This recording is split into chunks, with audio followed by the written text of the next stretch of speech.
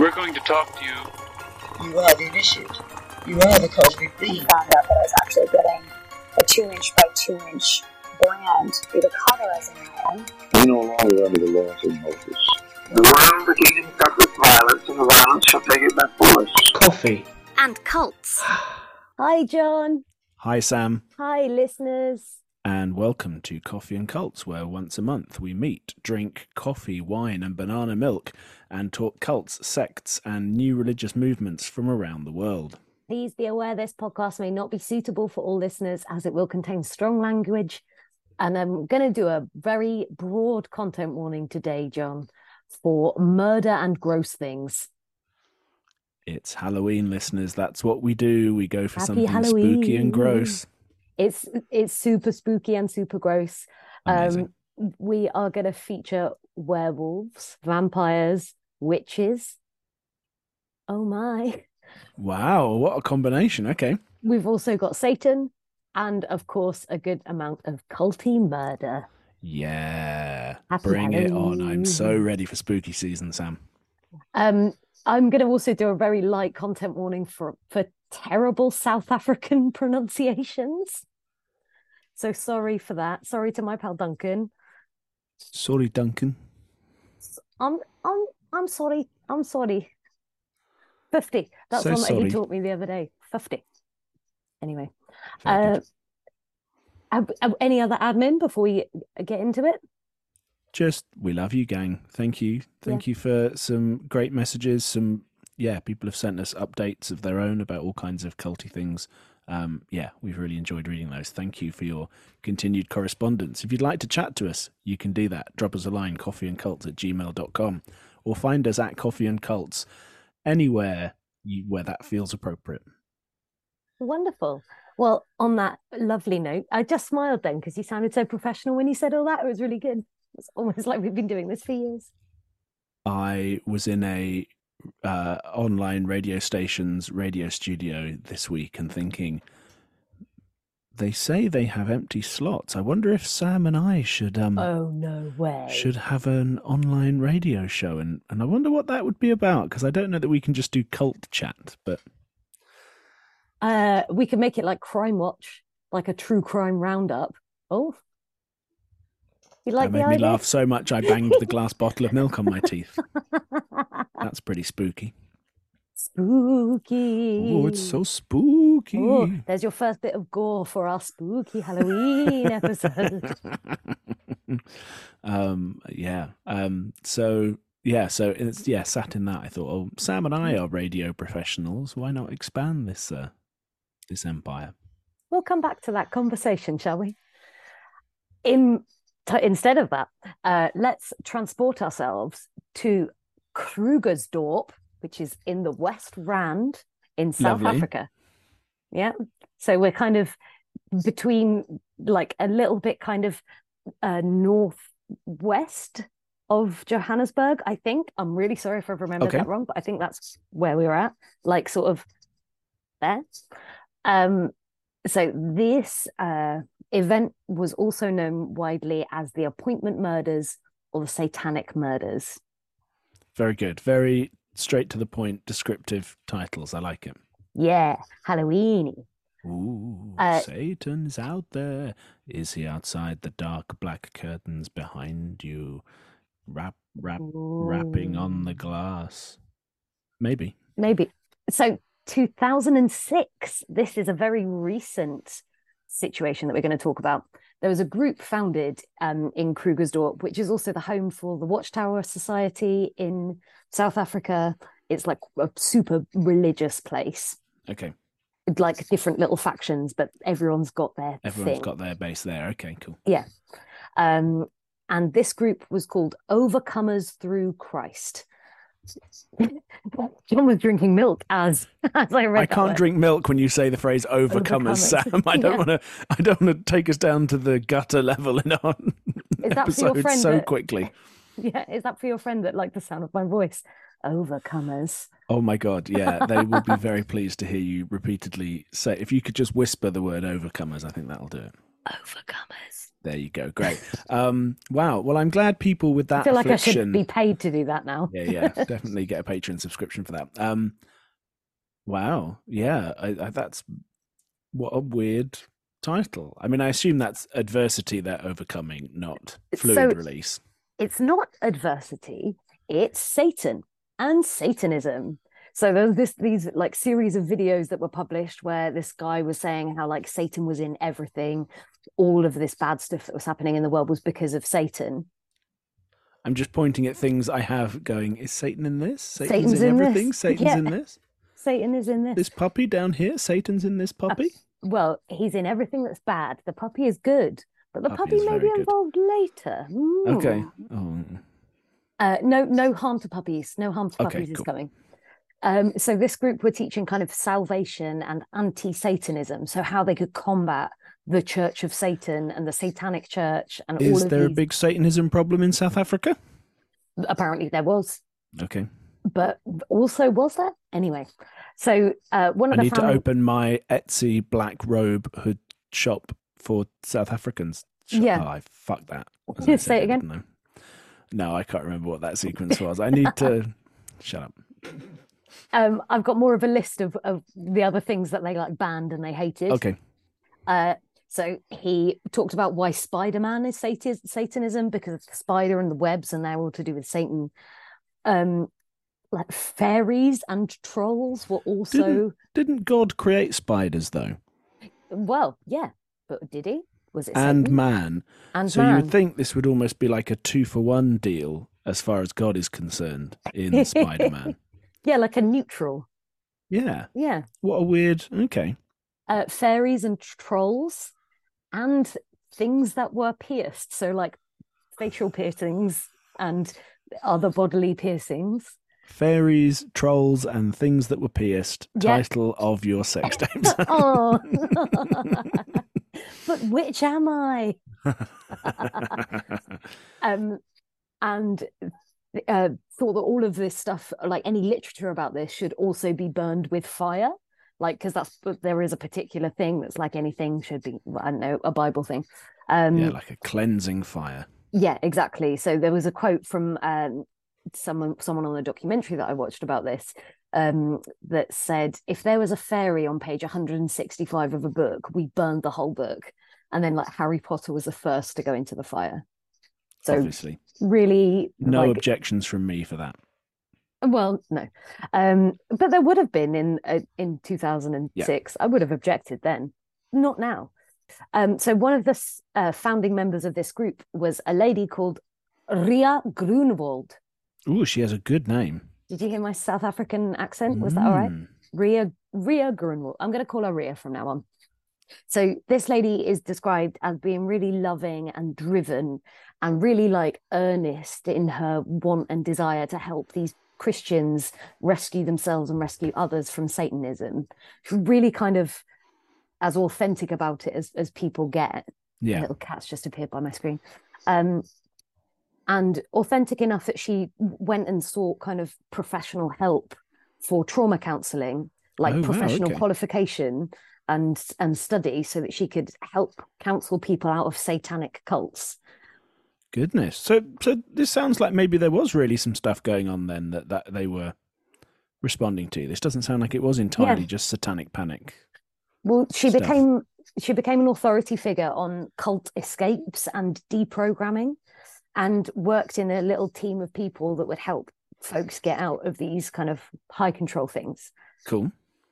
She's doing it from a super, super Christian perspective, so bringing them into something slightly different, but still like getting people out of these sort of initial high control things that they were part of. I always wonder that, because is it the Cult Awareness Network that are actually a Christian organization? Yeah. Have I remembered that rightly? I think so. I always wonder how they feel when it's, I mean, I assume they minister to all cults, but when it's especially like a Christian cult, lots of whose theology is like similar to their own. Yeah, it must be really hard. Removed or cultish enough, how they find that line. Yeah. It's kind of interesting. Don't go that far into that belief. Come back a little bit and then you've got the sweet spot. I don't know. So she worked with this team of people, including this guy who featured quite heavily in the documentary, who, and I think I'm pronouncing his name right, is Effa Havinger. Great. He goes by Effa, I think, but it's like his initials being FH, but said in Afrikaans. So Okay. I think it's like Effa. I think that's what he goes by. But he's going to kind of feature a little bit later on. Cool. Well done, Effa. Quick side note to say that pretty much all of my research for this episode has come from the documentary Devil's Door. So if you have seen that, you know where we're going. It was super, super good. Like 4 episodes, really, really long. And I've tried my very best to tell the story as fully as I can in this episode. So Rhea, all qualified, working on helping people get out of these different high control things, convert them into her version of anti-Satanist Christianity. She hears about this 32-year-old woman who urgently needs her help. So she goes, finds this woman that's been pointed out to her that needs her help to rescue her. And then her team kind of notice that Rhea starts to withdraw a little bit and she starts to kind of disappear into herself. And when they talk to her and they're like, mate, we're worried about you, like you're looking after this lady, but you've not told us anything about her really. So can just chill out a little bit. She said that like God had sent her this woman, and her calling, Rhea's calling on earth, was to save this woman. Oh, wow. Okay. Ooh, that's a change of direction / complication, isn't it? Interesting. Right.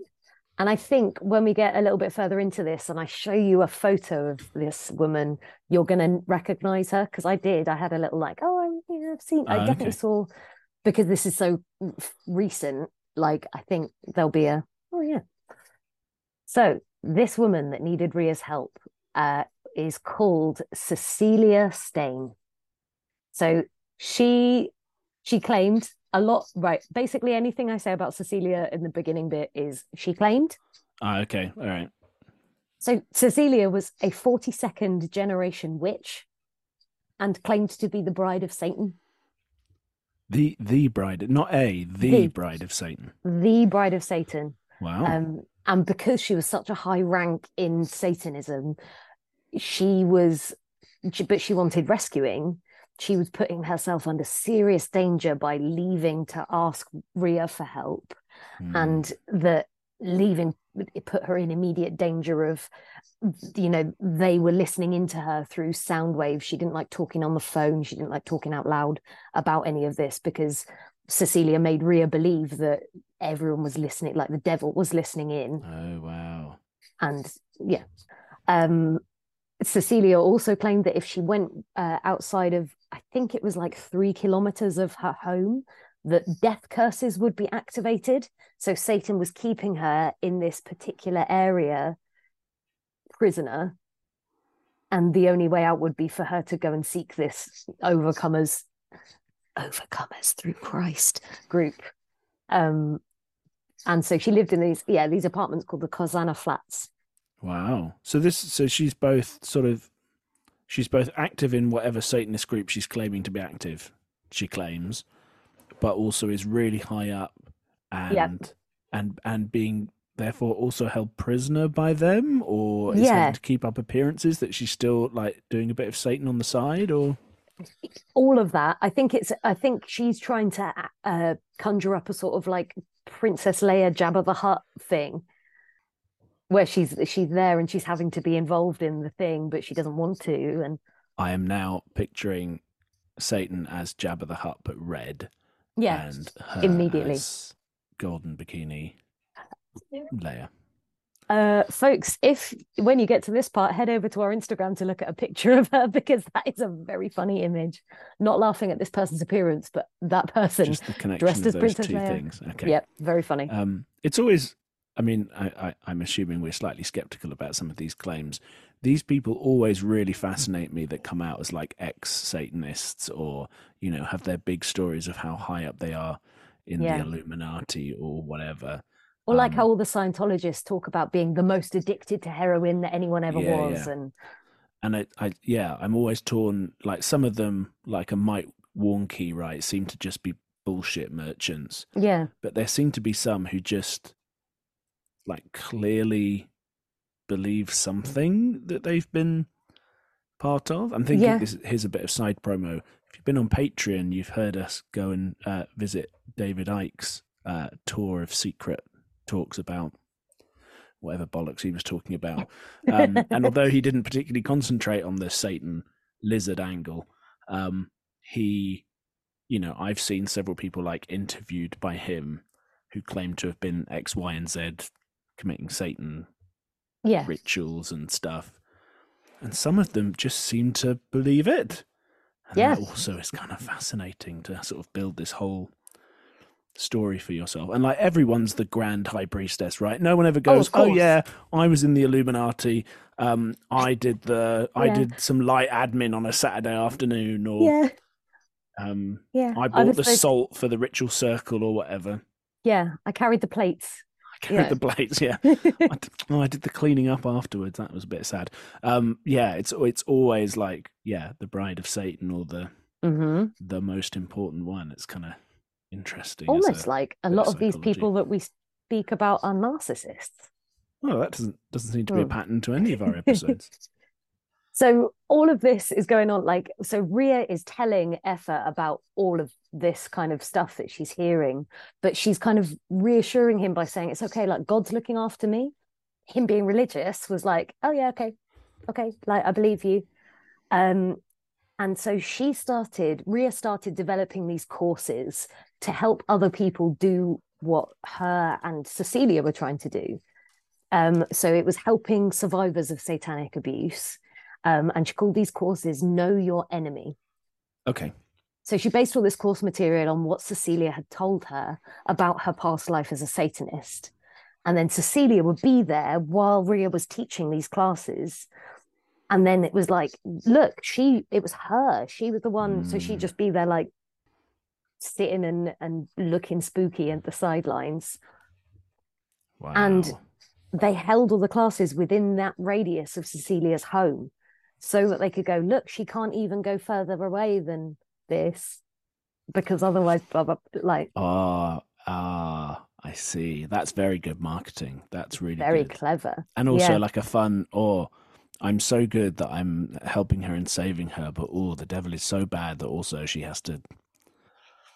basically living like a 15-minute city experience, Sam, and I think that's really, I'm really pleased for her about that. Well, the whole idea of these classes was to find out, it was know your enemy. So knowing what Satan's devices were, and then how he was trying to destroy Christianity. An Apple product device, presumably. You said to find out what Satan's devices are. I assume Apple. Maybe.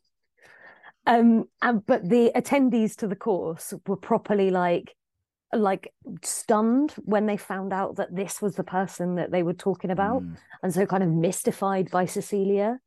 And then they were really excited to learn more about Satan so that they could fight him. It's all quite like put him up, Satan, put him up, put him up. So there are some early crowd that start going to every single one of these classes. These people are named Zach Valentine and Michaela Valentine, his wife. Michaela had been training to be a pastor, and Zach is like what's it called? Not an auditor. Think of another like lanyard job like that. Accountant? Estuary? No, actuary. Actuary. He was an actuary. Okay. What does an actuary actually do, Sam? That is just a sound in my head. I guess they carry a lanyard. I don't know. Someone's got to be carrying them lanyards. Yeah, they're not going to get from place to place by themselves. There was Marinda Stain, so no relation to Cecilia Stain, same last name, different families. And Marinda's two children, who were children at this time, 2006, who are named Larue. It's really South African, Larue. I'm going to call him LaRue because I'm English and I don't want to be. And now I'm imagining the singer LaRue. Exactly. Spelled exactly like that. Great. And Marinda's daughter, Marcel. Who I'm picturing as Marcel Marceau, the mime. Imagine that if he was a young woman, a very young child. Okay. So Marinda Stain was a high school teacher. And so these folks, along with another lady called Candice Rivercheck, who left a little bit earlier than the others, which was like an early Exeter from the group that was going to happen. These folks with Rhea became this core group that formed up around Cecilia. So Rhea's mission now was that she believed she had to recruit an army of God, and that all of these people were challenged to defeat Satanism. So she truly believed that she needed to protect Cecilia from Satanism. She needed everyone in this group to help her do it. But why Cecilia, I hear you ask? Why Cecilia, Sam? So Cecilia was teaching them about how things worked in the spiritual realm, so they could learn what Satan was doing. But she would also be telling them how Satan was trying to kill her every single day. And so she started writing a guidebook, like a literal book that you can read in paper, on how to defeat Satanism, which meant that he was after her because he didn't want everyone to know her secrets. Ooh. So that should we get this book, Sam? I want to defeat Satan. I did think about it, but I haven't ordered it yet. I'll look for it. We'll do that for the book club. Also, who does the money go to? Not sure. Oh, yeah, that's a good point. I'll see if there's a version online. So she, because of how vulnerable she'd made herself by going and looking for help, she needed protection 24 hours a day. And if she was left on her own for even a minute, Satan would draw her back. He would come and get her. But it was only by good Christian people being around her that she was then protected. Bonkers. So Rhea took it upon herself to be the person that was always with Cecilia. And then sometimes she would have to leave her. And so she would get either Candice or Marinda to be there. So Candice became really good friends with Rhea and with Cecilia. And Marinda was just like absolutely obsessed with Cecilia, just like would do anything she said, would help her in any way that she possibly could. And in the interviews with all these people, they described Cecilia as feeling like this higher being and like being in the presence of like a celebrity. And then being in that presence made you feel special. Wow. Yeah. It really is all that charisma and, what do they call it? Like a parasocial relationship, right? Yeah. That kind of weird connection with someone you don't. I mean, hopefully Cecilia is an extrovert, because this sounds exhausting to have somebody around all the time. I think... and we'll get to it, but I think she's just a narcissist. Oh, in which case she does enjoy that, yeah, fair. So Cecilia lives in this apartment, and as we go forward, I can't remember where it comes in the timeline, but basically everyone else moves into other apartments around. So either in the same block or in the next street, like everyone ends up living super close to each other. Classic cult move. You can be in a group and not live near each other. That's fine. That's good. That's healthy. Yeah. Although we live really near each other. Yeah. That's true. We both live here on this compound with everybody else. Do you want to hear some more bonkers Cecilia beliefs? You know I do. Hit me with them.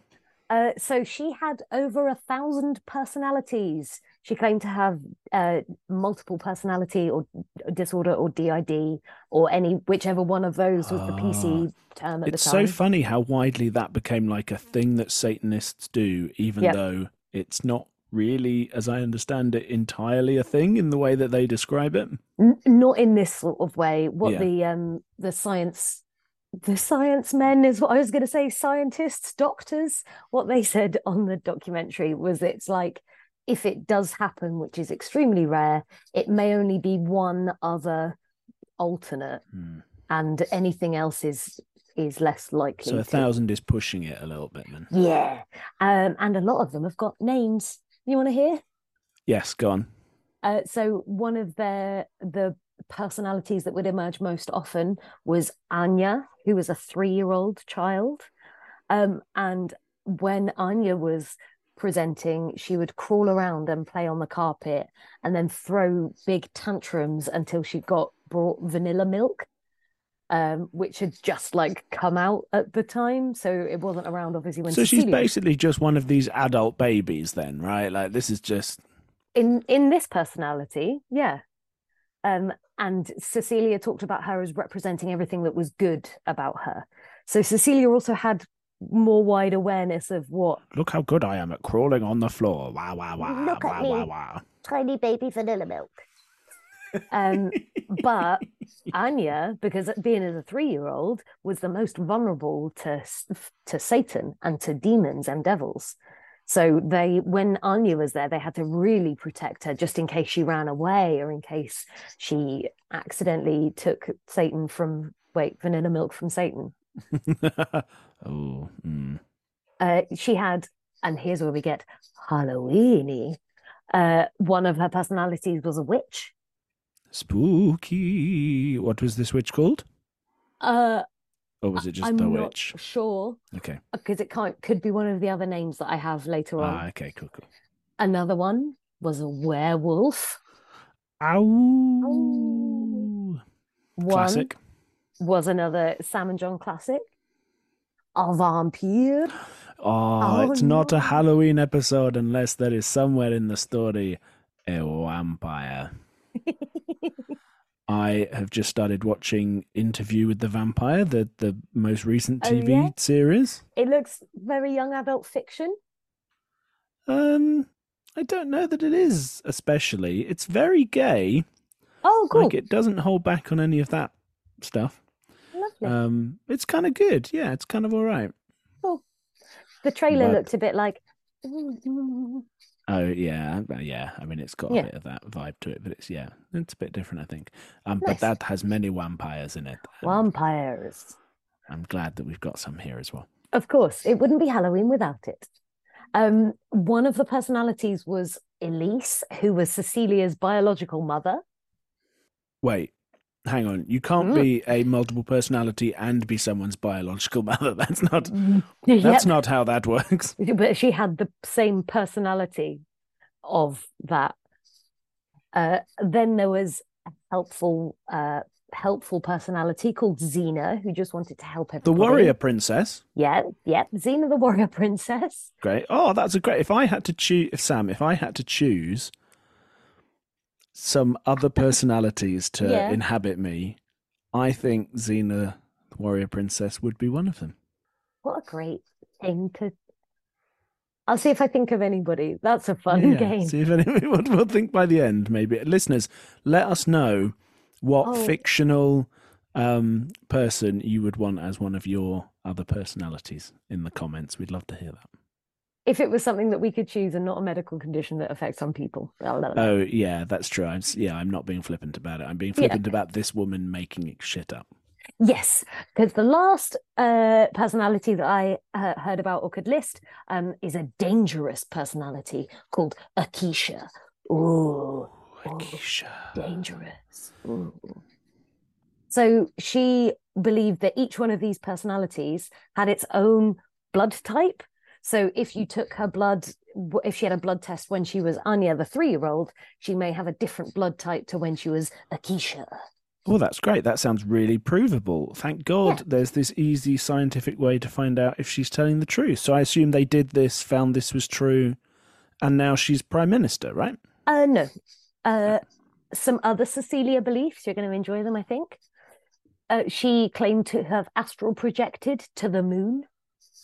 Ooh, did the moon say anything good to her, Sam? No, she just kind of was on the moon. Just on the moon. Yeah. She also claimed, so we've gone all the way up that way, she claimed that she could hold her breath underwater for a whole hour. Again something that could be provable.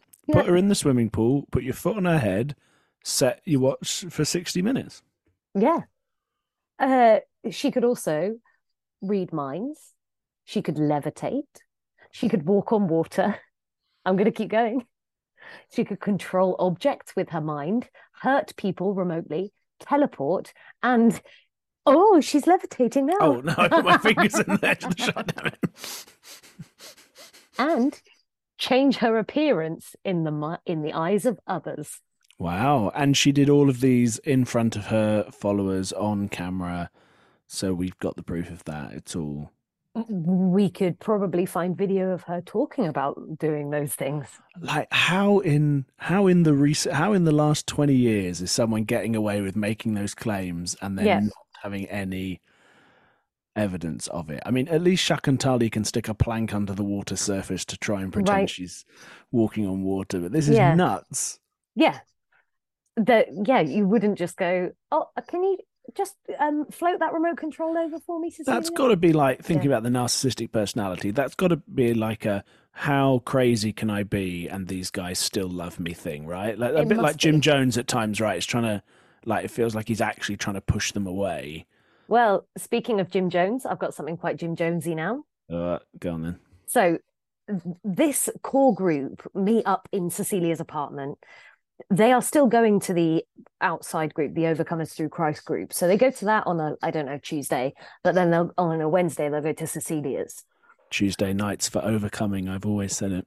So her and her core group celebrated these nights called High Nights, which were special dates on the satanic calendar. Not that kind of high night. Not 420, okay. Not 420. And in these high nights is when Cecilia was supposedly the most vulnerable, like when the veil was the most thin between our world and the satanic realm. Ooh, so like Halloween would be, Halloween. or Samhain. Yeah, nice. So in these high nights, they would listen to gospel music and they pray, and then Cecilia's soul would leave her body to go and participate in this ritual to keep her in the world and away from Satan. But this ritual might include a human sacrifice or her soul performing this satanic ritual that she'd then come back into her body and describe to the people that her soul had just been and experienced this. But so while they're all like dancing and doing their gospel singing, you liked that dance, didn't you, John? I did. It was a special little treat just for me and Patreon, and I'm here for it. While they were all dancing and singing all their gospel music, and Cecilia's soul would leave the room, she would kind of shut down and just go really still. And then her body, that was then going through the trauma that her soul was going through, would start to look like it was seizing and flail and kick around.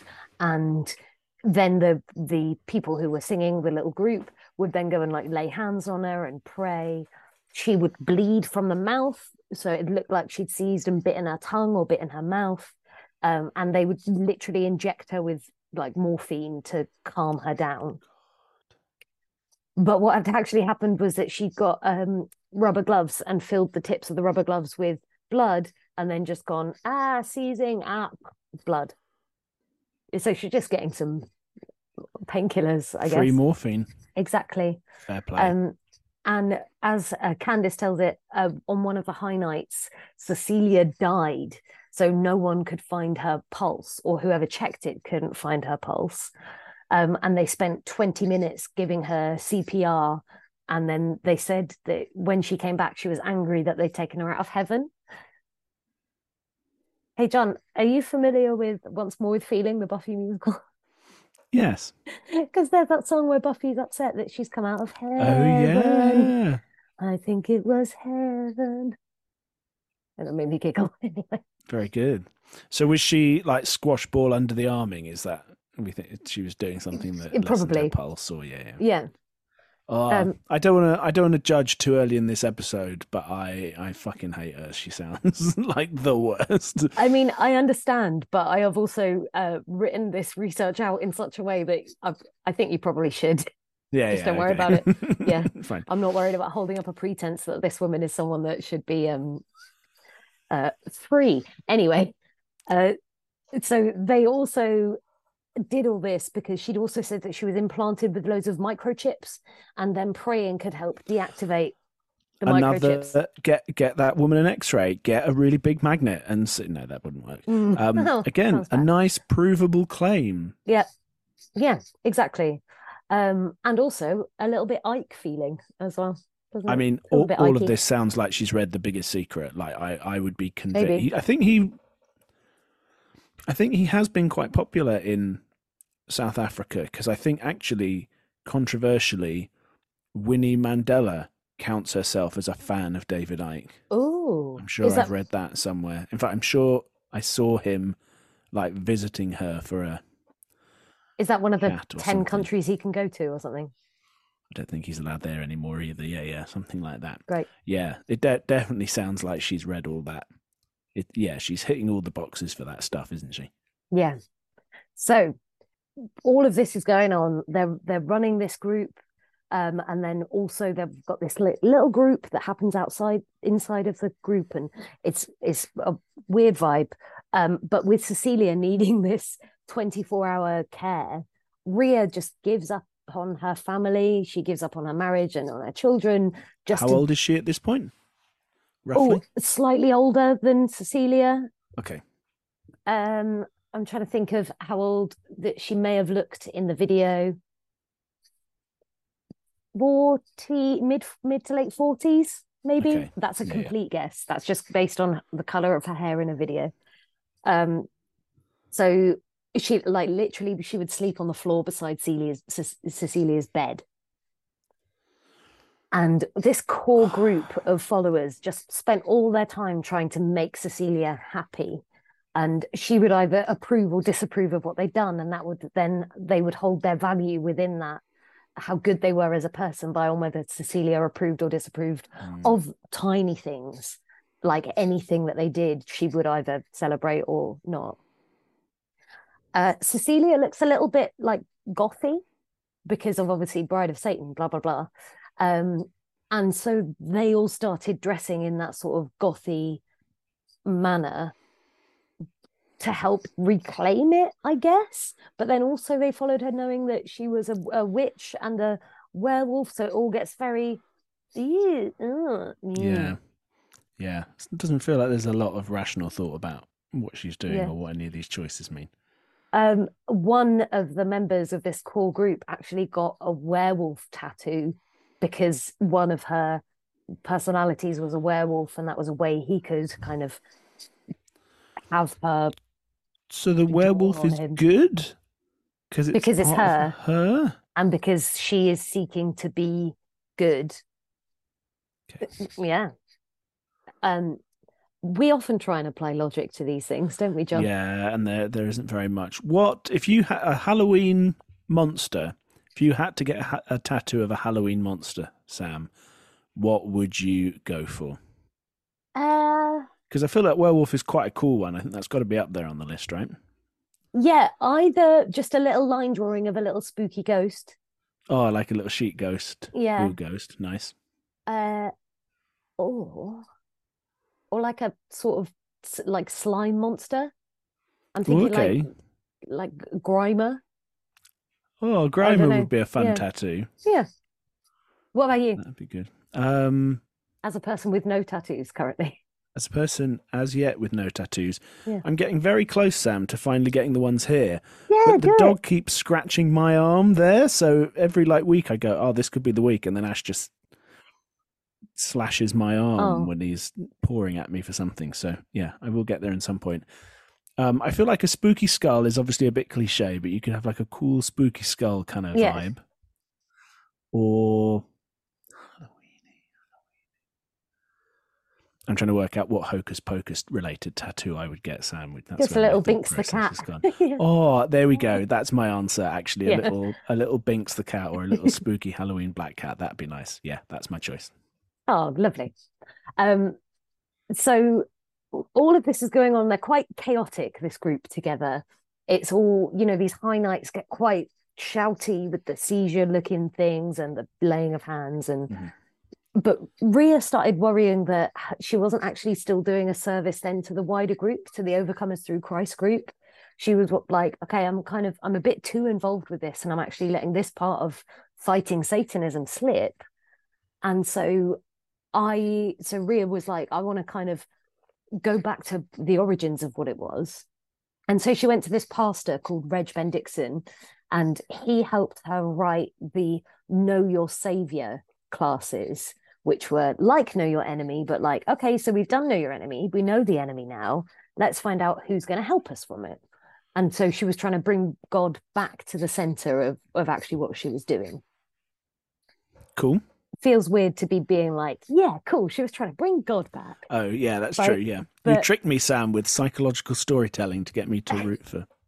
But I root for that rather than what's going to happen. Then Delusion Corner, yeah. As of now. God, yeah, I forgot you talked about the crimes that were upcoming.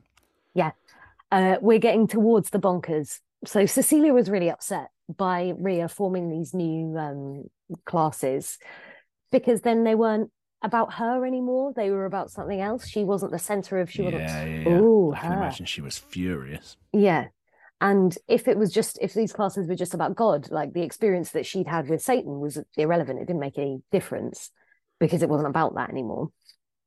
And she said to Rhea, like, stop doing that. It's not relevant. It's not about me. But Rhea just carries on because she wants to do what she feels is actually the best thing. That's got to be an interesting, like, internal state of someone who thinks they have some kind of personal relationship with God guiding them, and then also believe that this actual human person is part of that, but maybe saying different things. That's got to be like acting really for the greater good. Yeah. And but Cecilia started to make up different stories. So this is when some of these other... Oh, I was going to say claims, but I'm going to call them lies. Like all those lies that she was thinking about. Yeah, all that bullshit. Yeah. Yeah, when some of those starts to come out. And this is the point that Candice, who's one of the core group members, kind of catches all of this lying and all this weirdness and just kind of nopes out.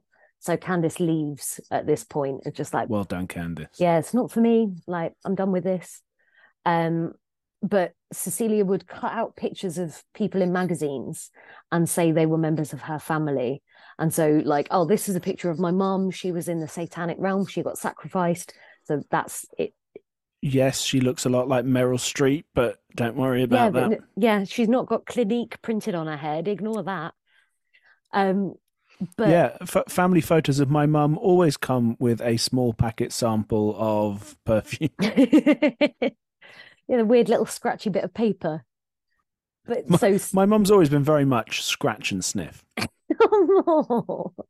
mean, sure, you probably could, but don't. It's not kind. So Rhea was saying that the fact that her mum had now been sacrificed in the sacrificial realm, in the satanic realm, sorry, meant that the maternal rights had to transfer to somebody, and so that person had to be Rhea. She's my age. This is a 32-year-old woman that said that this is what needed to happen.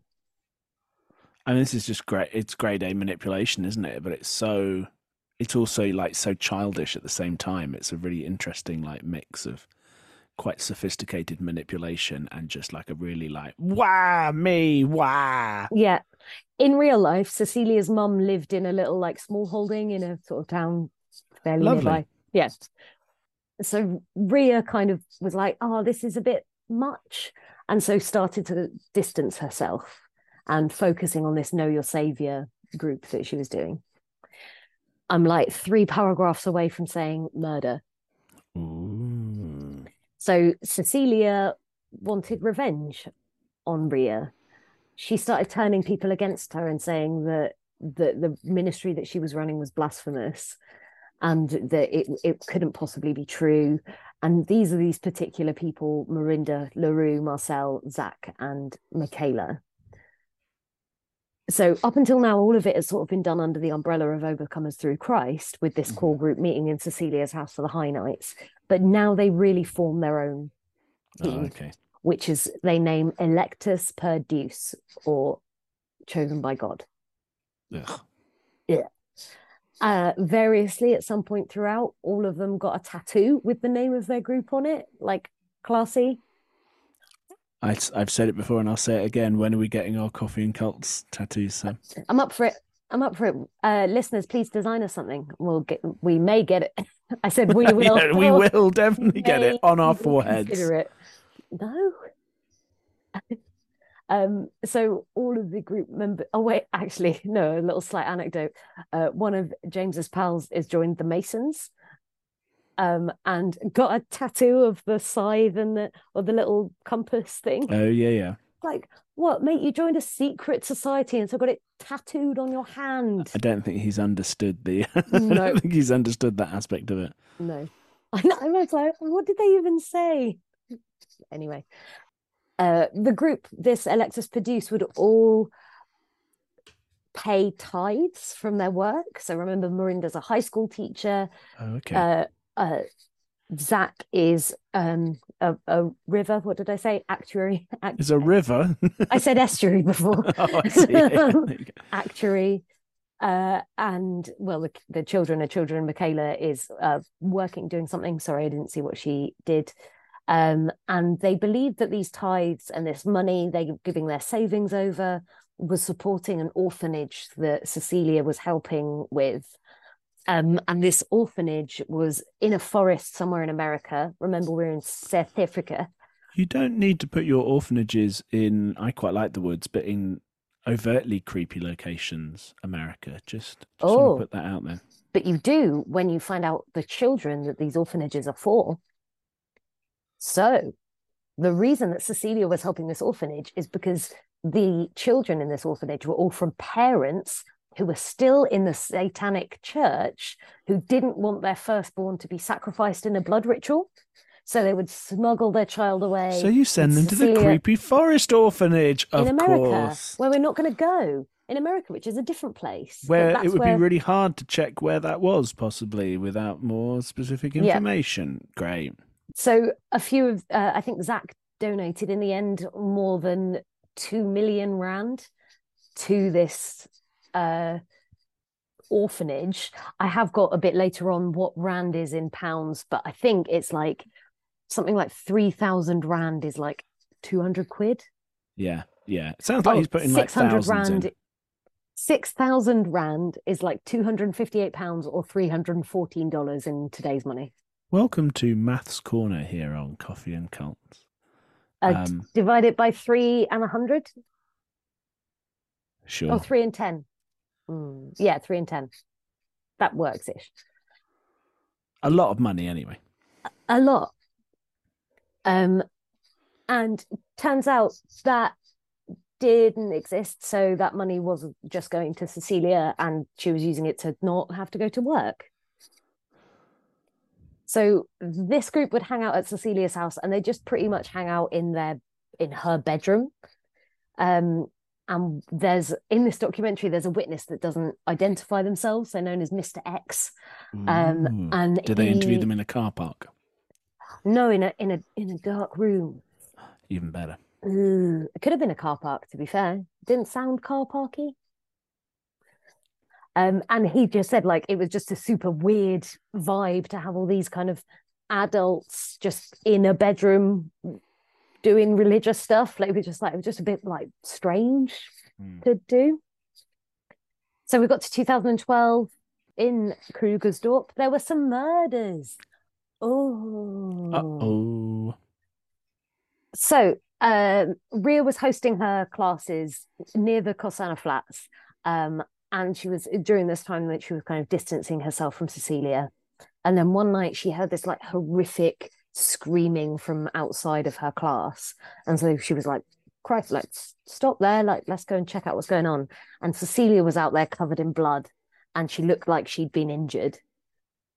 So Ria kind of stopped the class and went and helped Cecilia. She started receiving threatening text messages from witches who were in the Church of Satan, saying that unless Ria stopped these meetings, they would keep coming for Cecilia. So they were like, oh, you saw that we hurt her once. If you don't stop, we're going to hurt her even more. And she believed these messages. And because she'd seen the evidence, she'd seen Cecilia hurt. Yeah, it's not her fault. No. And so she arranged one final meeting of her Know Your Savior group to be like, this is it, this is the end, this is why we're stopping. And some petrol bombs were detonated in the car park. So they were in this last ever meeting and there were just some explosions in the car park. Wow, I did not see it escalating like that. Gee. Oh, does it escalate now? I'm having a sip of wine. A little bit later on, one of the members of the Know Your Savior group also ran their own ministry. They had their own church. And that was almost burned down as well later on. God. There was no necessary connection made at the time, but you can Yeah. draw illusions here. So one of the people that helped Ria run these Know Your Savior classes was a lady called Natasha Berger, and she helped with her friend Amber. And Natasha Amber Burger. So Natasha wrote this prayer for the Overcomers Through Christ for this Know Your Savior group. And it was praying for the children in the orphanage, that they still believed, because of Ria's belief, they still believed that they were helping this orphanage of satanic rescue kids. Oh, that sounded terrible. Not rescue kids, like rescue cats. Sad. It's all right. It's not real, Sam. Don't worry about it. And they called this also the dangerous prayer.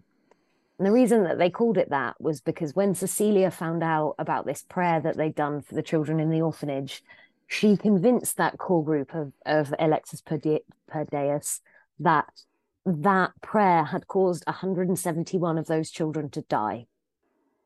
Didn't need to do a content warning for this, folks, because remember, those children never existed. So it's lies. I'm sorry if that was sad. But so Cecilia used this to tell her group, I'm going to call them EPD now. Is that okay? Sure. It makes them sound like a 90s rap group. A 90s rap group or a very particular erectile dysfunction condition. Go Blue for it. penis disorder. Oh no, wait. Elephant penis disorder. Sorry, Mum. I'm still going to call them EPD. So she convinced them that meant that Natasha had to die, because that would exterminate that evil that was caused by the prayer. It would mean that no one else would hurt, and that's what God had wanted. Nuts. Really nuts. Quick escalation in this group. So the group drove to Natasha's flat. Not Cecilia. She stayed behind because of her little vibe, her little safe zone that she had.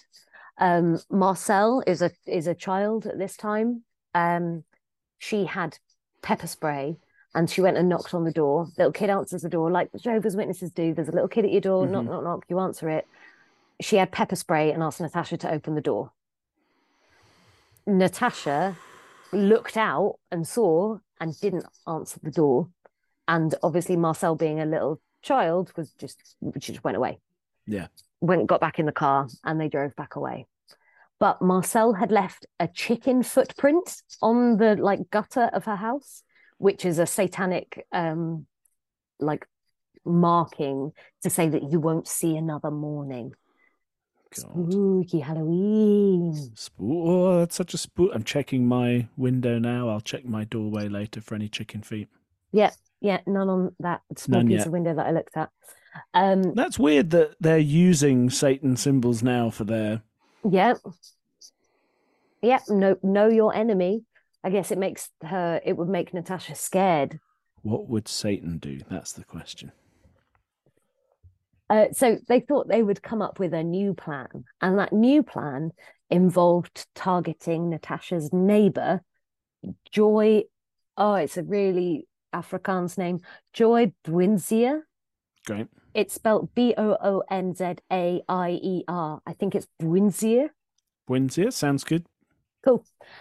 So they went back to where Natasha and Joy lived, next door to each other, and went in, and they'd planned that Michaela would kill Joy.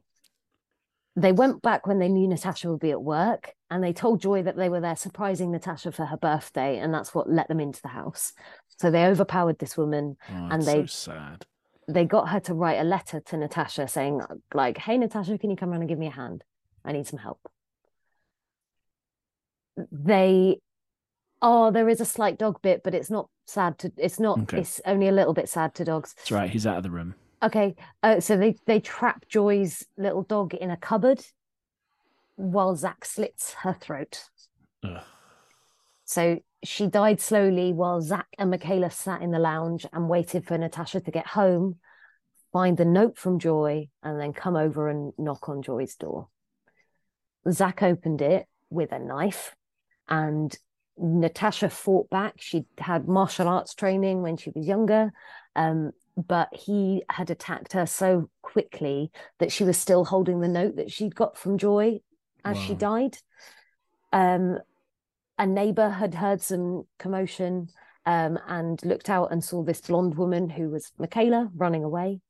And Zach wrapped up the knife that he'd used to slit Joy's throat and to stab Natasha, but wrapped it up and pierced the bag, and so left this blood trail out of the home. So that was in July of 2012.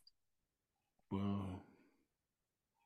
So Natasha and Joy were involved in this overcome. Well, Natasha was, and Joy was kind of religious as well. Natasha was involved in this Overcomers Through Christ. So she had all these books that had all this satanic stuff in them, right? These know your enemy books, but that still, might have been open on a pentagram or something. And so the police were like, oh, look, it must be satanic. It must be a satanic thing. Yeah. So they consulted with Effa, who was involved with Rhea before, right? In this deprogramming group. Yeah. Okay, here he comes. And so he's like, oh, it's probably not satanic, but you should speak to the lady who wrote this, Cecilia. And the police are just kind of like, oh, you're right, and move on. Do you think it's something satanic? Obviously, Rhea is upset, like her friend has been killed. She's a bit concerned about like where that had come from. It seemed, the police said it was satanic. That's scary. But Cecilia wasn't happy that she hurt Rhea enough. So then she decides to go after the man who had mentored her to write the Know Your Savior courses, Reg Bendixson, who was a pastor. So Natasha had been killed in the July. In the August, Rhea got a text to say, have you said goodbye to Reg? Because you might want to. So Cecilia had told Electus per Deus that Reg was the reason that Rhea was pulling away. And after Zach had killed Natasha, Cecilia was really favouring him. But Marinda, who is the high school teacher who was involved, wanted that same recognition from her. And then also to show her children how they could be a part of it as well. So they bought fake police uniforms, and Marcel and Marinda distracted Reg Bendixson in there. So I think Marcel's like in her like early teens at this point. While they distracted Reg, Zach hit him from behind with an axe. And then Marinda starts stabbing Reg, and they both went nuts, and Marcel watched it. It looked like it was a home invasion, but like to police initially, but then looking at it, you could see how it was like the whole point of it was to kill this man. Some fucking bellend went, oh, it's really violent. It's probably satanic. And well, like they sound like a knob because they're going, oh, it's satanic, but actually it helped them connect it to the previous. Oh, yeah, I see. Yeah. I can't believe, like, and again, there's not a lot of rationality going on here, right? But if you have to kill for Christ, you would assume that there might be a really like strict sense of the way to do that, and but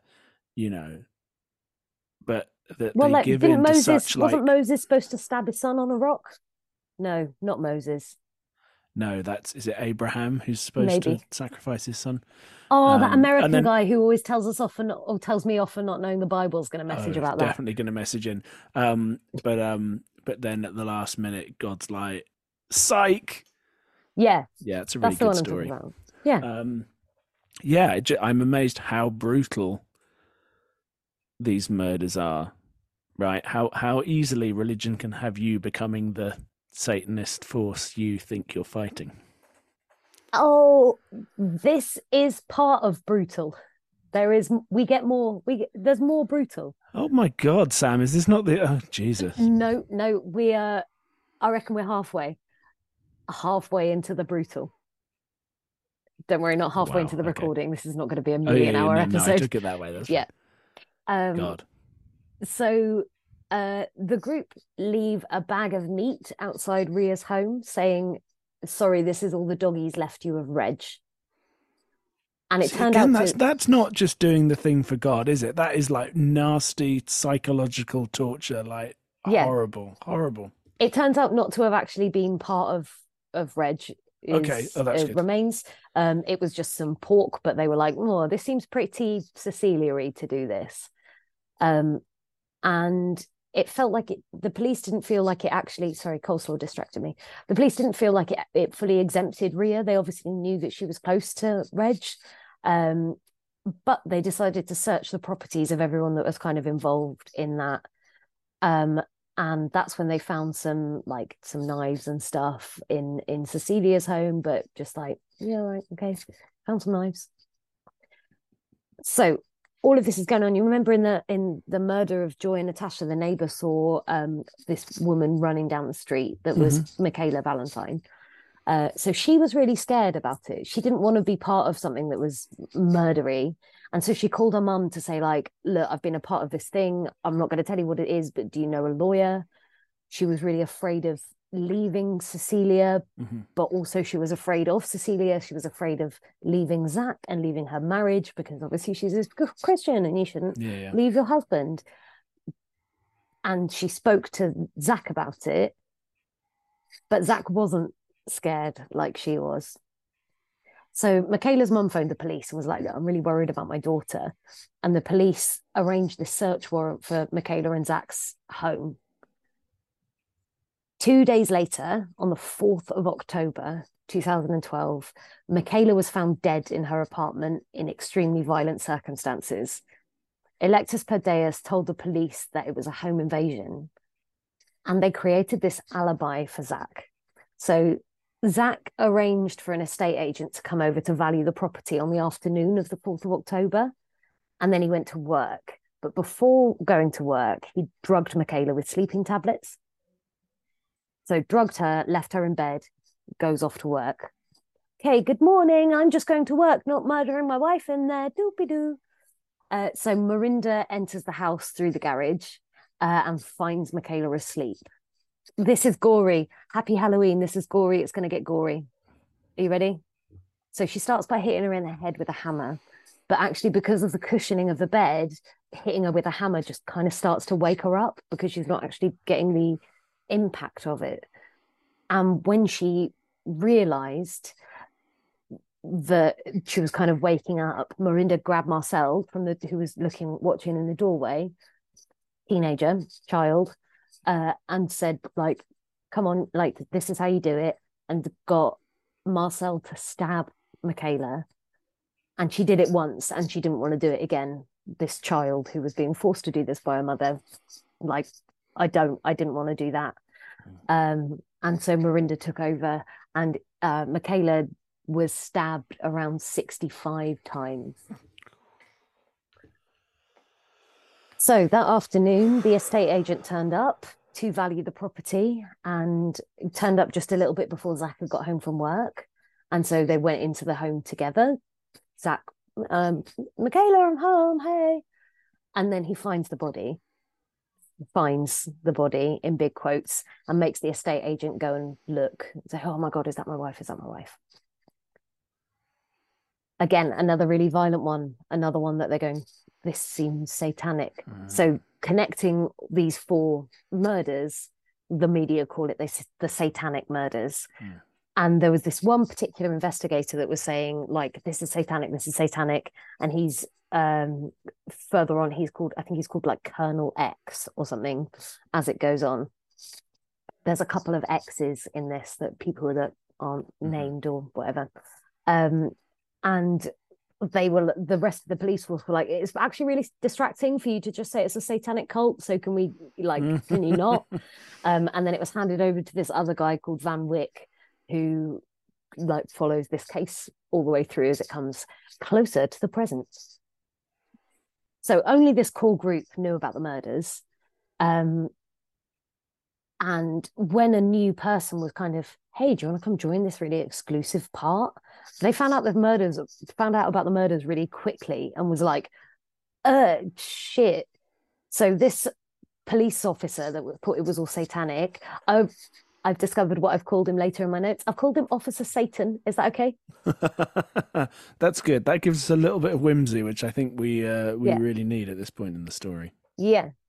So Mr. X, who's this person that is just casually like invited to like, hey, do you want to come along? We've done some murders. Ooh. He goes to Officer Satan thinking like, I'll go to this police officer. He already knows about the case. He'll be safe for me to speak to. And said like, hey, look, I found out about this thing. And Officer Satan sends him to the home with a tape recorder. So obviously he's like shitting himself trying to record it. Does and records them planning murdering Ria's son, Joshua. God. And then during this, while he's recording, Zach disappears from the room, and that spins Mr. X out, and he's like, "Whoa, no!" It's like something else is happening, and I'm in danger now. So Mr. X leaves, goes to find Officer Satan, who's disappeared from where he said he was going to be. Gets on his motorbike, notices someone's following him, calls his friend, and his friend's like, well, then hide then. Hides, sees Zach's car going past, and he's like, ugh. And so it felt like he would have been the next person. God, that is terrifying. I can't imagine.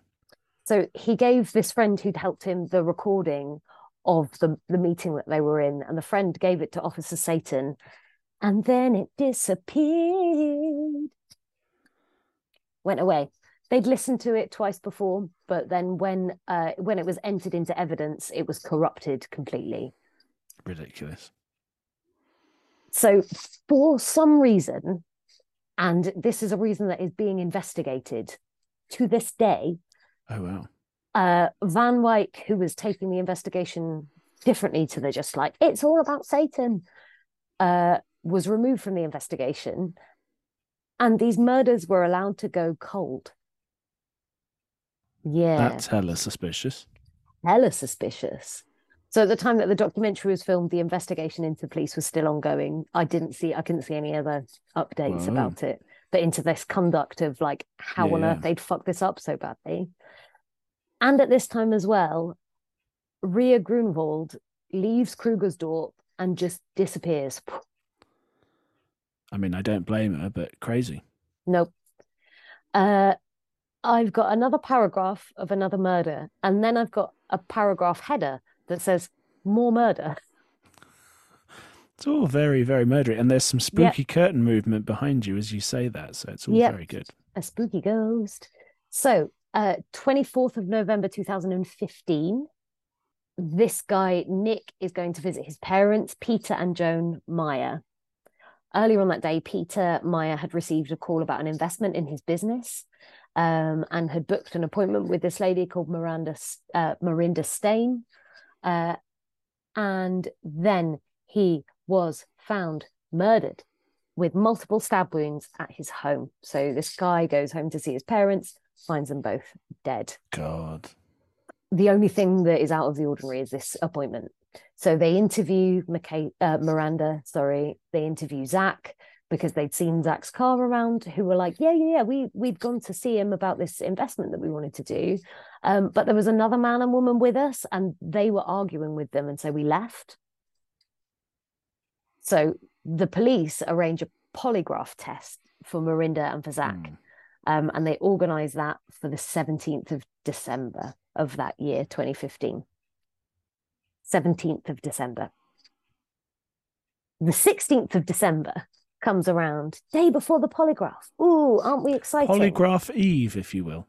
Ooh, one of the many Eves in the winter, like this one, All Hallows Eve. Ooh, spooky. Zach's mother gets a phone call to say that Zach had been killed in a car accident. So kids are a bit older now. The kid called LaRue is, I think, in his like late teens at this point. December 17th, the day that was originally the polygraph that unfortunately now Zach couldn't go to because he was all dead. The following day, December the 17th, LaRue called Zach Valentine's life insurance. And there's a recording that's played on the documentary where they're saying like, oh yeah, I'm here with the beneficiary. Her name's Cecilia. She's right here. But because the policy had been taken out within 3 months of this death, it was kind of flagged to the investigatory guys. Like, oh, this is a new policy, and now suddenly he's died. That's strange. But it had also flagged because they hadn't paid the premiums, so they'd not paid up enough until a week before his death, when it was paid up in full in cash. So they'd let the premiums lapse and then just paid it all up at one point. Okay. And then the week later, he was dead. They investigated the accident, and they were like, no, actually, this doesn't look like a car accident. This looks like the vehicle was parked and set on fire. Jeez. Spooky cat. So they didn't pay out. They just put a hold on it. They were like, no, don't pay them anything. So Cecilia would phone the insurance agent over and over again, saying, like, we need to meet. We need to sort this out. Why aren't you paying me? And so there's a recording, like a sort of body cam sort of recording from the insurance agent that you can see on the documentary, of him interviewing her in her flat. And she's talking about like how Zach had diabetes, and so he must have passed out and crashed the car. And then also that she's upset now because her birthday is the following week, and her birthday is always going to be ruined because he's always going to have. Yeah. I've written a sentence saying, ooh, almost birthday friends. Her birthday is the 22nd of December. Spooky. So spooky. Also on the video, you can see LaRue kind of pacing around behind Cecilia. They're supposed to just be talking to her, but he's like just being in the room, being nearby, like looking at his phone, like, oh, I'm not listening, but what's going on over there, sort of deal. And then she starts talking about all the medical conditions that she's got. So she's got a nebulizer and oxygen tanks that she carries around. And the insurance agent really gets a sense of like, you're just not telling the truth. You're trying to make me feel like you're weak so that I want to help you. And then I believe you. He's got like an open eye sort of like, stop doing that. Stop pretending. More murders? Let's do it. Let's keep this good time going. In for a penny, in for a large number.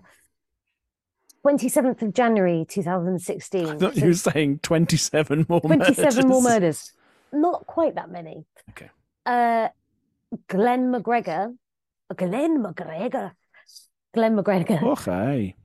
Was found. Oh, sorry, Glenn. Was found dead in the bath in his apartment, and he was fully clothed. He'd been strangled and shot and left in a bath of hot water as if he'd also been drowned. And it was unclear which one had killed him because they could have all. And in the documentary, McGregor's sister is interviewed about like, hey, look, they said it could have been suicide. And like, I've shot myself by accident and you might not realize. It's like, we've all been there, relatable. Yeah, like what? No, we haven't. And it was found that just before his death, his online banking account had been accessed to move 6,000 rand to someone else's bank account with the note. You know how you can put a note on those transactions saying "excellent fuck," as if he'd been seeing a sex worker. But the bank account was Miranda's personal bank account because they're fucking stupid. Yeah, these are bad murderers in every possible sense. Yep, they continue to be bad murders. I'm not going to go into much more detail about murders because, like, it's murders. But there are now 3 more deaths. The deaths of Anthony Schofield, Kevin McAlpine, and Hanle Ladigan between the 10th and the 30th of May 2016. So 3 within 20 days. So Anthony Schofield was a 67-year-old tax consultant. He was found strangled in the boot of his car with 16,600 rand stolen from his bank account. Kevin McAlpine was found in the same way. And then 5 days later, Hanle Latigan, who was an estate agent, her body was found dumped near a cemetery. And 1,300 rand had been stolen from Kevin and 3,000 from Hanle.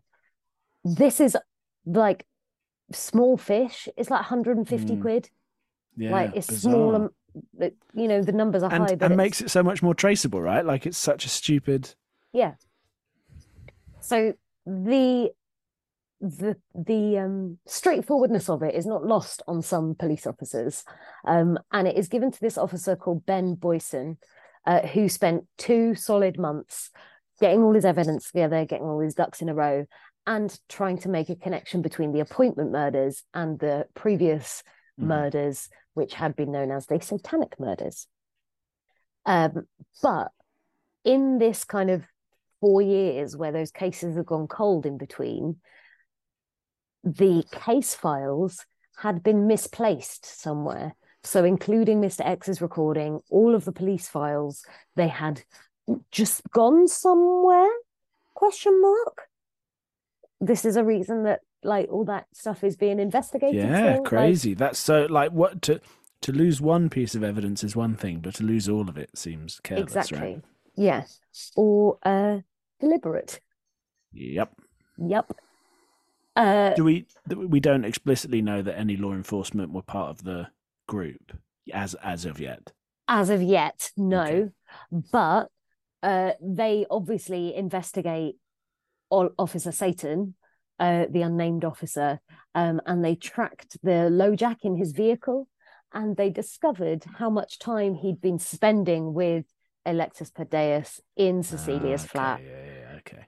And he was like, "Oh no, but I tried to infiltrate them." His excuse for that was, I was undercover, but he'd never received the documentation to say he was going undercover. Yeah, and so that's where you don't just get to choose you're doing that. Okay. No, but also they don't get to just not believe that they were doing that. So that's what's being investigated: is was he going undercover or was he not? Oh, it's so fascinating. This is going to start to one for our next updates episode. Oh yes, this is going to start to round up fairly quick now. So Ben Boyson's involved. He is properly investigating. He investigates Miranda's classroom. She's a high school teacher. She is still a high school teacher, despite stabbing people a large number of times. Despite being a multiple murderer, yeah. Exactly. And her classroom used to be a home economics classroom, and they didn't find anything. They were looking. And then something told him to look in these ovens that weren't being used. This is very spooky, Sam, now. Very spooky. And they just found a whole fuckload of ammunition in the ovens. Bullets. How did that's God. Yeah. That is crazy. Miranda's will was changed to leave everything to Cecilia and to completely disown her 2 children who she'd involved in these murders, LaRue and Marcel. LaRue goes to Ben Boyson and confesses to the appointment murders. So that's the murders of Anthony, of Kevin, of Hannah. And he says he's acted completely alone, all by himself. So LaRue being the one who had strangled or stabbed these. Sorry, 1 second, Sam. Ash, shush. We don't need your spooky growlings and whinings in the background of this last bit. It's too spooky. It's very spooky. You're being too spooky. Stop it. LaRue made this confession, and then the officer interviewing him is like, "Yeah, but have you seen that your mum's changed her will?" And he hadn't. And so he's like, "Okay. Okay, I'll say a little bit more then." And they allowed him to make this plea bargain. So if you tell us what happened, we'll give you a reduced blah, blah, blah. Classic plea bargain. It still had some holes in it, and they were trying to make sense of it and trying to talk him around. So LaRue was like, "You should just go and look at Cecilia's look at Cecilia's apartment." In the apartment, I'm going to see if I can show you a picture of it through the camera. They find Cecilia's collection of knives, which are all displayed on the back of her door, like a shoe rack, like a see-through pocket shoe rack, or like where you might have your Beanie Babies in 1998 in a little see-through Who told pouch. you about my Beanie Babies in 1998? Everyone knows about your Beanie Babies in 1998. Oh, Jesus. Yeah. And these are all ones that have been used in the... Not necessarily. Not all of them. She just really likes knives. This is just her knife As collection. all good Christian women do. Exactly. So this is more than 500 knives. Photo will be on the Instagram if you want to see a picture of 500 knives. You do, listeners. And based on all this, 499 knives would not be enough, but 500 is spot on. 525,600 knives. So LaRue then goes back and makes the second confession to explain what really happened in the appointment murders. So the victims were lured from the appointment to Miranda's apartment, which was the apartment above Cecilia's. Mm-hmm. She would threaten them with one of the guns to get their PIN numbers, and then LaRue and Marcel would go to the cash point and withdraw their cash. Then they would return to the apartment, and like the kids would return to the apartment, and that's where LaRue would strangle each of the victims. The way they connected that was that because they'd searched Miranda's apartment, they found Anthony Scholefield's blood under the carpet. And so then we're able to go, cool, boom, boom, boom, got you on that. That is impressive. So they were saying, like, this feels quite similar to what happened to Glenn McGregor. So asked him about that, and he confessed to that as well, and said that he was all under the instruction of his mother, Miranda, and that Marcel was with them, and Marcel helped move the body. But LaRue had said that, like, hey, we were all doing this because our mother was threatening us, that she was going to hurt us if we didn't do this.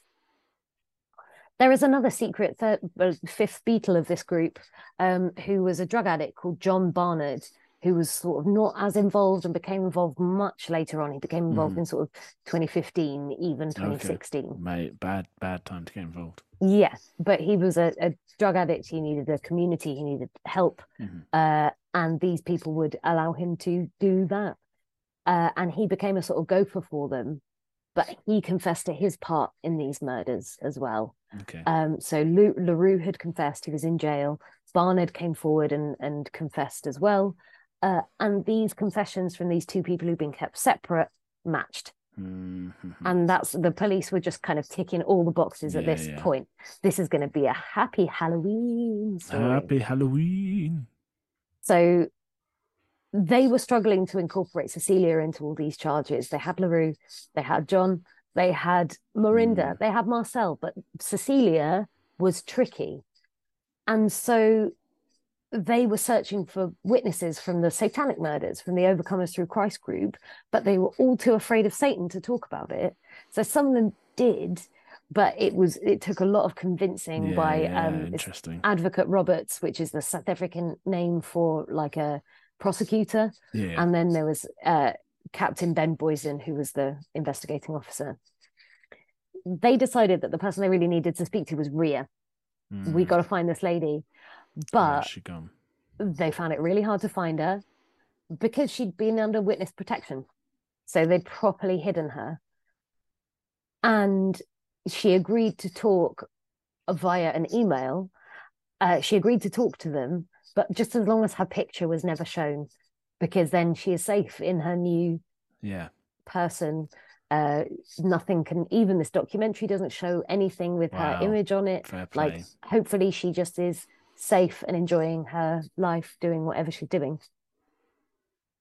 And all while this is going on, all of this appointment murder stuff is going on, the insurance agent is still investigating Zach Valentine's death. And he's hearing about all this kind of stuff that's going on from his police pals. And he's like, hang on, like, Miranda was the one that identified Zach Valentine. She said that he was she said that he was her brother and therefore could identify him. But when Zach Valentine's parents had seen him, they said that he was burned beyond all recognition. And so they did blood tests on Zach Valentine's parents and on the body that was found in the car. And they realized that Zach had faked his death. Twist. It wasn't Zach Valentine in the car. Whoa. What? So there was this nice lady. We're going for another external character. This lady is the girlfriend of a police officer. She's like pals with this true crime writer. And she also like volunteers with the homeless community. And she's got some pictures of a day out that they went to. And so she's hanging out with her true crime writer friend. It's like, oh, look at this. And this crime writer is like, that's that's Zach Valentine. That's the guy that they're looking for. So he had been living for 4 years in this homeless community. And then was identified by this chance, like, hey, look at this picture of this thing. Yeah, right. Very good. Side note, she gets way creepier, this true crime writer, because as it all goes on, she like falls. Is it her? Oh, it might not be her. One of them falls in love with LaRue in prison, and there's a whole weird. Oh, curious. Okay. Thing. So he's picked up. He's found in this homeless community. He's arrested 3 days after LaRue and Marcel are arrested. Yeah. It's all happening quick. Zach Valentine is still absolutely cuckoo for Cecilia. Michaela's mother visits him in jail, like, hey, what the fuck is happening? Like, why is my kid dead? Where have you been? What are you doing? And he still claims that it was him dead in the car. He's like, yeah, it was me. I ran off the road. I blah, blah, blah. Exactly. So the shit's hit the fan. All the shit's hitting all of the fans. It's spraying everywhere. Isn't it funny how so much of this is brought down by like money as well, right? Like, for all the Satan and God stuff, it's actually a lot of it is like financial stuff that is 100% back to them. Strange. Yep. So Miranda's lawyer comes forward and is like, hey, can she get in on this plea bargain stuff as well, if that's all right? So she confesses, and she says that LaRue, her, Zach, and John had come up with the plan to fake Zach's death, but they also came up together with who they were going to put in the car. So they'd befriended this unhomed drug addict who named Jared Jackson, who'd been living on the street with his pregnant girlfriend, or then pregnant girlfriend, and they invited him out for a drive, and then LaRue strangled him from the backseat of the car. You have to know at that point that you're just being evil and looking after yourself, right? There's no way you can be convincing yourself that's part of your divine mission by that point. Insane. Yeah. So they take him out of one car and put him into Zach Valentine's car, and then they set it on fire. So leaving this unhomed pregnant woman by herself, and also just killing this guy, Jared Jackson. Geez. So this then immediately connected Cecilia.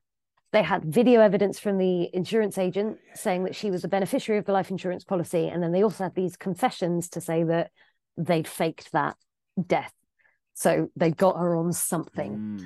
Not on a murder yet, but they got her on something. Between them, the group were charged with 11 murders. But because of the time jumps, at least 2 more deaths were investigated as being related to the group. And they ended up being able to get Cecilia on a racketeering charge for organising all of this. So they were all reporting back to her. I was going to say, it's very much like Charlie Manson, right? That's what it feels 100%. Like for her. Yeah. Yeah. Really, really Manson-y vibes. She's bonkers like Manson as well. Like, blah, blah, blah. So there was, when I spoke to my South African pal who grew up near here, his mother went to Krugersdorp High School. I said, oh, like, I'm doing this thing, it's about these murders.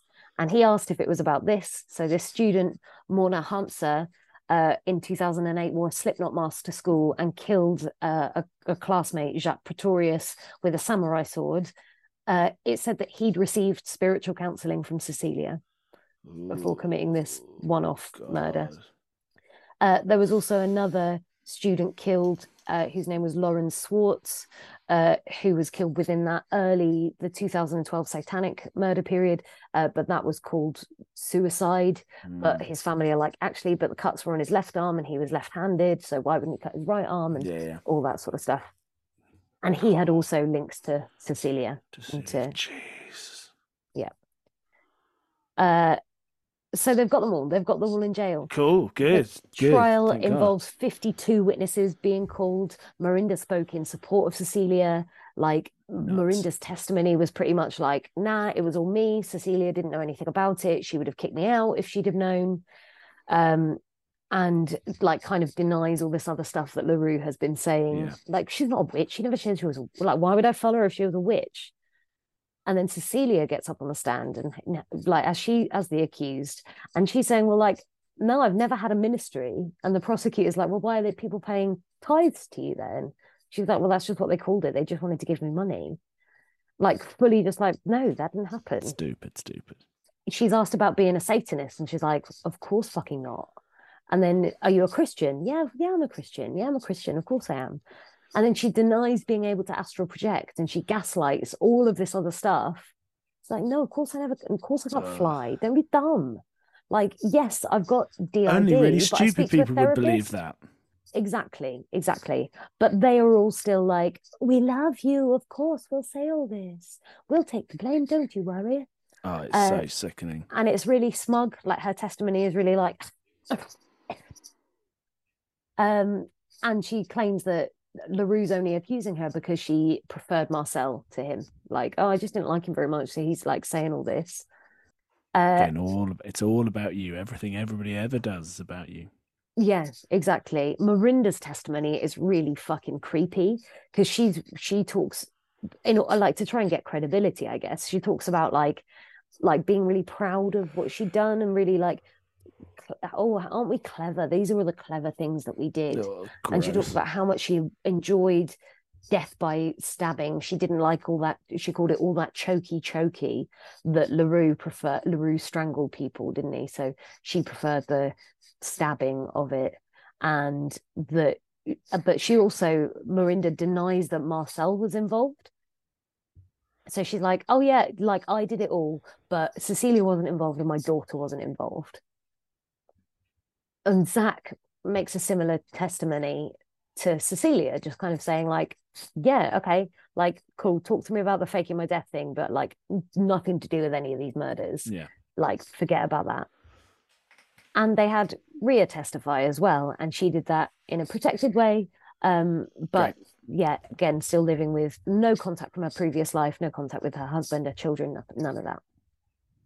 So the trial was getting towards the very end. And then it's Marcel's turn to give her testimony. So this girl had grown up with these people from, I think the first picture of her, like with the group, she might be about 10. And I think she's probably about 18 when she's testifying. And she confesses to all of it. She tells the truth about what had happened, which completely fucks with Miranda's testimony, where she's saying she wasn't involved. It fucks with Cecilia. It fucks with Zach. She's just fully going like, yeah, Cecilia told us when to do this. This is all the stuff that happened.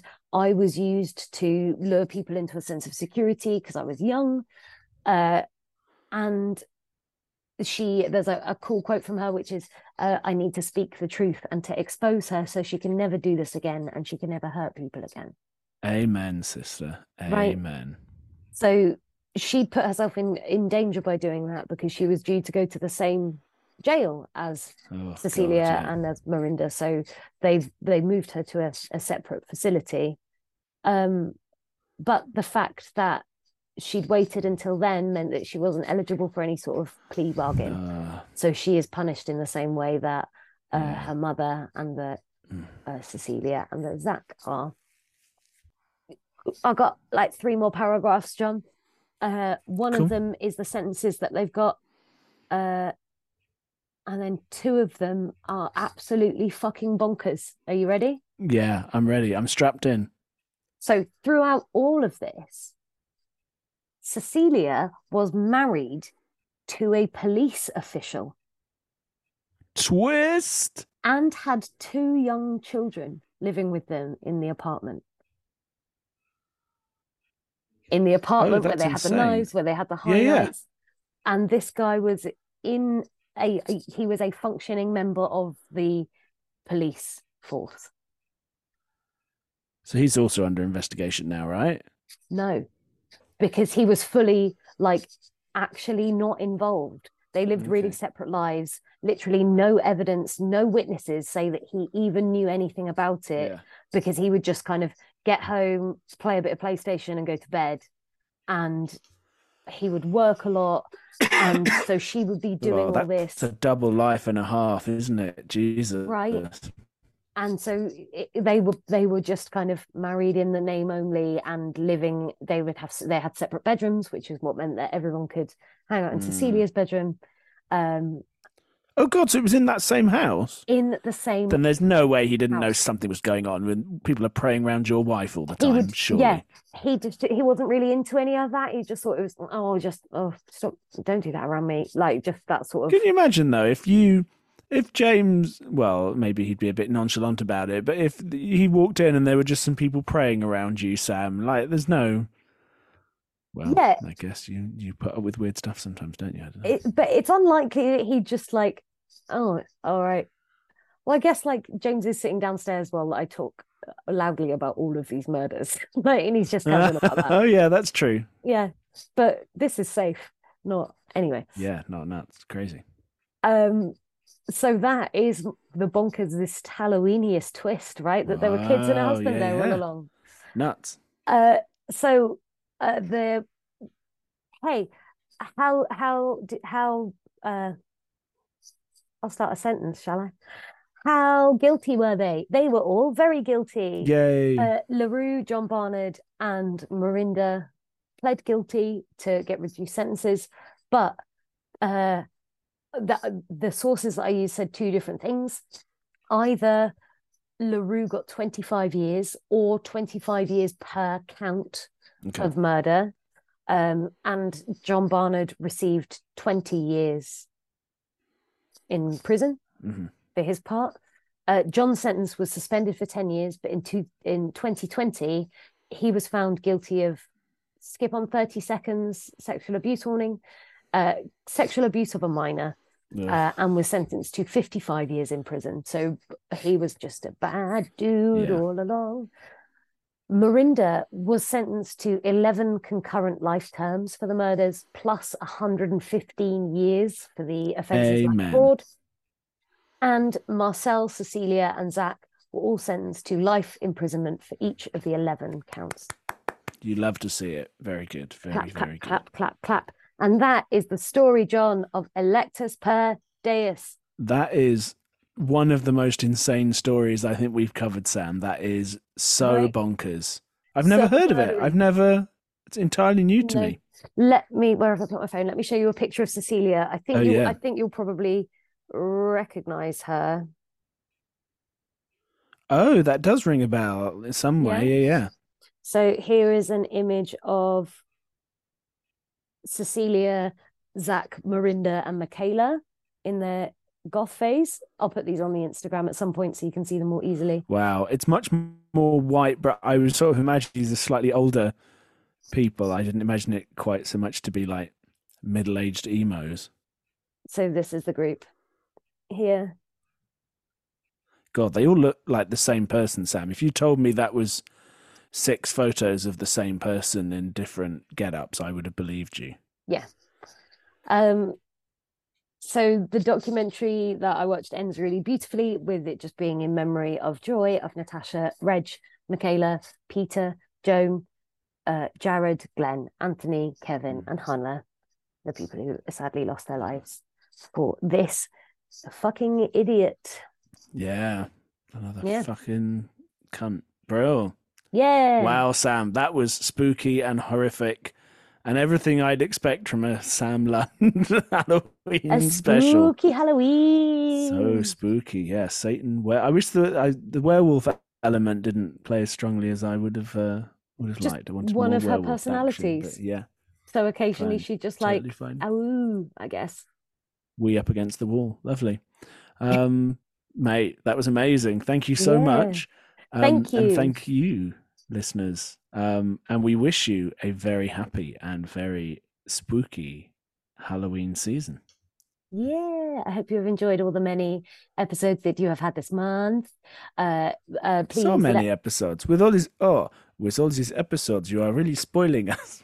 Get in touch. Let us know what your Halloween tattoo would be, or your other spooky alternate identity. Mm-hmm.